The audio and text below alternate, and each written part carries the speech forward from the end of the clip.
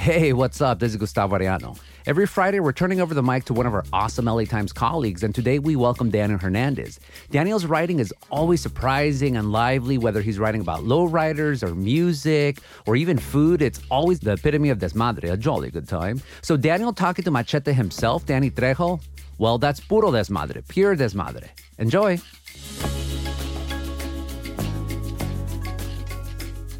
I'm Daniel Hernandez. You're listening to The Times, daily news from the LA Times. Today is July 9th, 2021.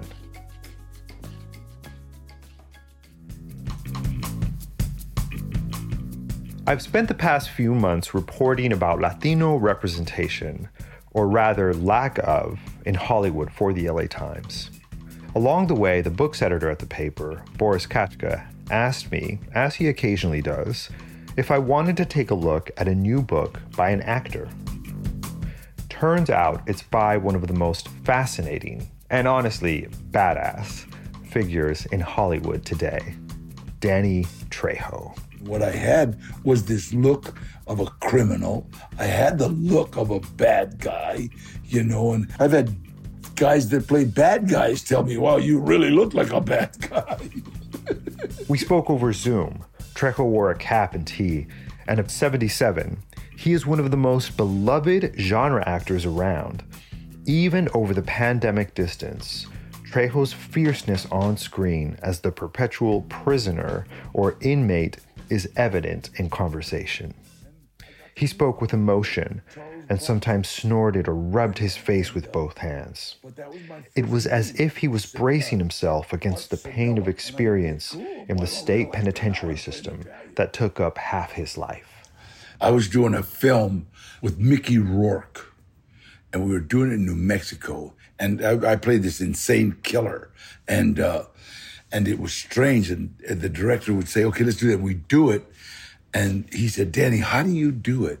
It's like you go to this maniac, and then all of a sudden I watch you and you go, when I say cut, you immediately go over and play with your kids. And he says, most actors, they get into that zone and they want to stay there.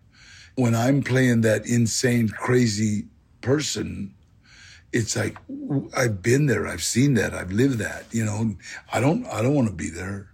There's times that I've been acting and then I stop and I go and I throw up because that place that you can go to is very, very real. It's like I love working with like all the wannabe tough guys and going to be killers in Hollywood because you look at them and as tough as you are, you would be paying protection to some little 5'6" Mexican. That's how tall Danny Trejo really is, by the way. But it's his face that captures people's attention. It's famously mangled by the years he spent in prison, offering an ideal expressive palette for the actor he became. He can convey rage and humor like few other villains on screen. Some of these stories have been told, and many have informed his wildly prolific work. And the most important are collected in his new memoir, Trejo, My Life of Crime, Redemption, and Hollywood. He co-authored it with his longtime friend and fellow actor, Donald Logue. If there was a group of us standing on a corner when I was young, the cops would pull up and go, hey, you, come here. And always, I just had the face or the body that stuck out. But as far as Hollywood, I don't think I've ever been discriminated against. I work all the time, and I was a inmate number one bad guy, and I didn't know that I was being stereotyped. I just knew I was working. In fact, a young lady, probably fresh out of interview school, she asked me, Danny, don't you think you're being typecast? And I didn't know what that was. I said, about what? What do you mean? She said, well, you're always playing the mean Chicano dude with tattoos. And I thought about it.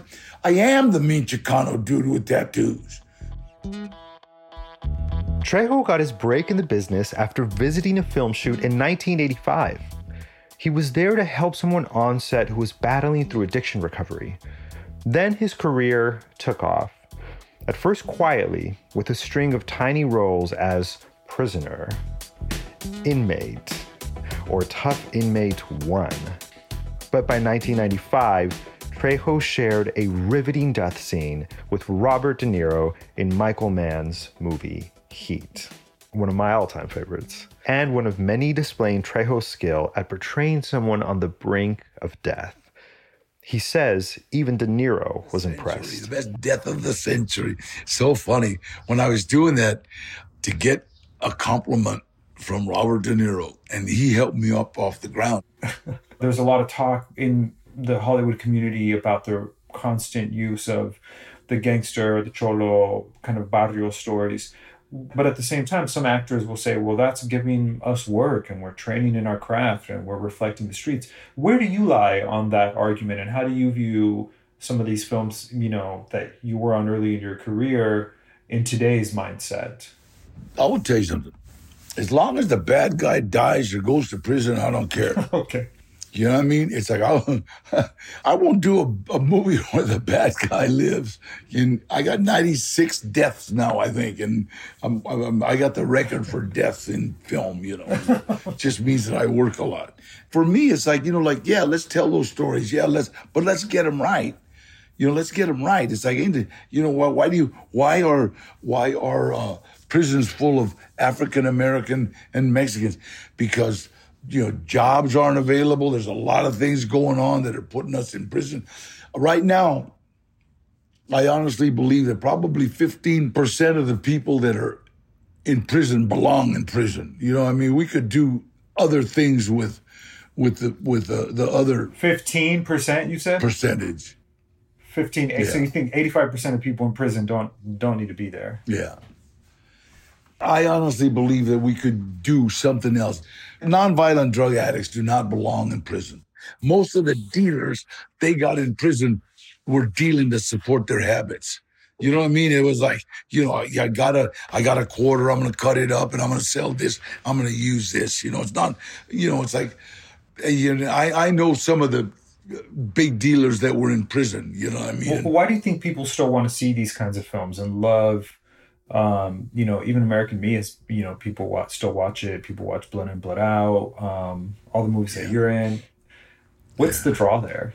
People want to identify with violence, first of all. Secondly, they want to see heroic characters. And like I said, as long as the bad guy loses, I'll do it. In 1995, legendary filmmaker Robert Rodriguez gave Trejo a signature role in Desperado. He played a Colombian assassin contracted to kill Antonio Banderas' character. And in 2001, Rodriguez specifically created for Trejo the role of Machete in Spy Kids, a role that eventually became a franchise on its own. That established perhaps the only character in film history to straddle the genres of children's adventure and grindhouse horror. Trejo's role as Machete is iconic, but his tough guy movie roles seem to be just a fraction of an actual life filled with drugs, gangs, and terror. Stay with us for more.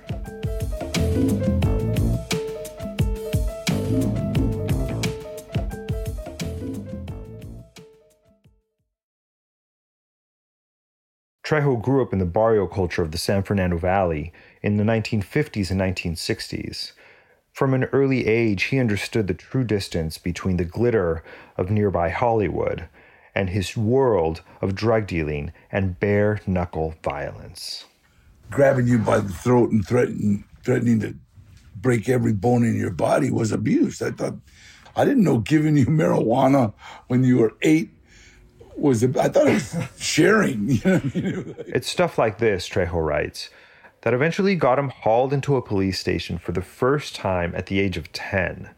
From that point on, he spent years engaging in criminal mayhem in the San Fernando Valley and up and down the state, cycling through juvenile and state prisons, and never expecting to come out alive. But over the course of Trejo's life, his experience with criminality would collide with Hollywood. One crystallizing episode came when Trejo was weighing offers to appear in 2 films in the early 1990s. One was American Me, to be directed by Edward James Olmos, The other was Blood In, Blood Out by Taylor Hackford. Both sought to tell the story of the founding of the Mexican Mafia. Trejo, with his chest of tattoos and years of time served, would have been a great fit in either film. There was a problem, though. The Mexican Mafia, or ME, is highly secretive and notorious for its ruthless executions. Word was already getting around the penitentiary system that the American Me script took some offensive narrative liberties related to prison rape and to the ME's fraternal codes and order that were upsetting real-world gang leaders. The proposed film would also explicitly use the term ME, which is another big no-no. You know, Edward James is a great actor. He's an unbelievable actor. But you gotta, when we walked into Jerry's Deli in Encino, okay, he walks in wearing a county jail shirt, button to the here and open, and looking like like an East LA cholo. And so I'm trying to figure out now, is he doing this to be my friend, or I didn't understand that kind of getting into character. The first question we asked was, hey, did you get permission from Joe to do this? Joe Morgan was the leader of the Mexican Mafia, and the Mexican Mafia was not like the John Gotti who wanted to be in the papers, okay? Just before a second meeting with Olmos, Trejo got a message. Joe Morgan, the guy Trejo warned about, wanted to talk to him. The infamous Joe, quote-unquote, Pegleg Morgan, incarcerated at the time at county jail, was then the living don of the ME. According to Trejo, Joe Morgan doesn't call people unless he's saying you're dead. Trejo took the call on the home phone of his friend Eddie Bunker, an old industry insider who he had met in prison. Joe Morgan got right down to business. I'll never forget. Eddie handed me the phone. Hey, Joe, what's up? And he goes, Danny, you know what, man, this is serious, Holmes. He said, I understand you're up for that movie, American Me. And I go, yeah, I'm up for both of them. I'm up for Blood In, Blood Out, too. He says, which one are you going to do, Dan? And I said, I'm going to do Blood In, Blood Out. I'll never forget. Joe Morgan said, oh yeah, that's the cute one. This movie about Mexican killers in San Quentin, that's the cute one. So we talked, and he even told me, Danny, you could do the other one. You could do American Me if you wanted. Nothing would happen, but yeah. And I said, yeah, no, I wouldn't disrespect the people that I know. Olmos did not respond to a request for comment about the passage in the book or about Trejo's statements for this story. In the book, Trejo emphasizes, again, his admiration for Olmos and his advocacy for Latinos and people of color in Hollywood. Olmos made American Me as a morality play to warn youth about the dangers of prison life, yet the story's ripple effects in the real world were unmistakable. 2 consultants who worked on the film were killed, including a beloved gang intervention worker named Ana Lizárraga. I think 4 people got killed out here directly because of that movie, and about 8 or 9 got killed in prison directly behind that movie. We'll have more after this break.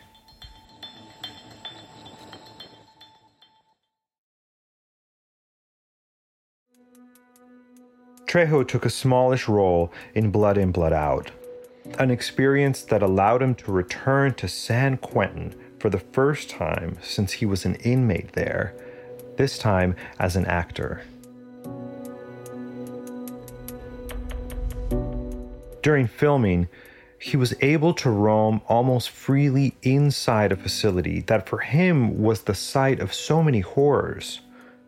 Early passages in the book describe mortal dangers lurking around every corner at San Quentin. And in a state of full circle, He even got to shoot a few scenes inside C550, his actual former cell in the prison's South Block. I consider my life a complete gift from God. You got to remember, 1968, I made a deal. I said, you know what, if you let me die with dignity, I'll say your name every day and I'll do whatever I can for my fellow inmate. And I said inmate because I never thought I was getting out of jail. A year later, he left prison for good. And despite many bumps along the road, Trejo transformed into a dedicated recovery counselor and sponsor. Recovery ultimately is the driving force of the memoir. Trejo has more than 400 credits to his name now, a remarkable achievement for someone who could hardly have imagined a film career as he prayed at Soledad Prison in 1968. Today, he recognizes how far Hollywood has to go to expand opportunities and roles beyond tough prisoner number one. On the topic of Latino representation, the subject of a recent series of stories in the Times, Trejo says he welcomes the growing advocacy. But what's needed to move the needle, he argued, is more direct investment from high-powered producers of Latin American descent specifically.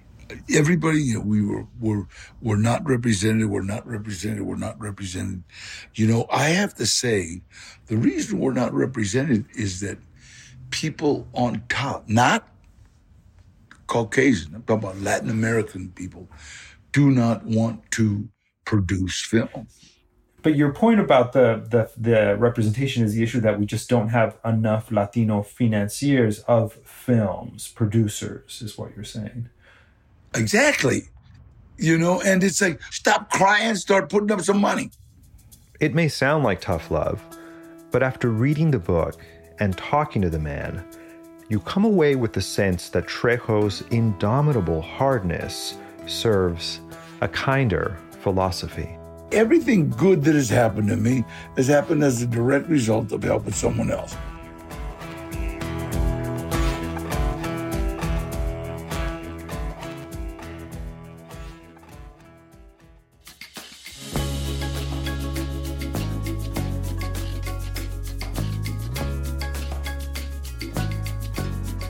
And that's it for this episode of The Times, daily news from the LA Times.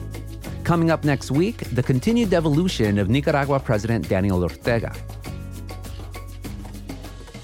Our show is produced by Shannon Lynn, Stephen A. Cuevas, and Denise Guerra. Our executive producer is Abby Fentress Swanson. Our editor is Shawnee Hilton. Our intern is Ashley Brown. Special thanks to Julia Turner, Hector Becerra, Shelby Grad, and Boris Kachka. Our engineer is Mario Diaz, and our theme music is by Andrew Eatman. I'm Gustavo Arellano. We'll be back Monday with all the news and desmadre. Gracias.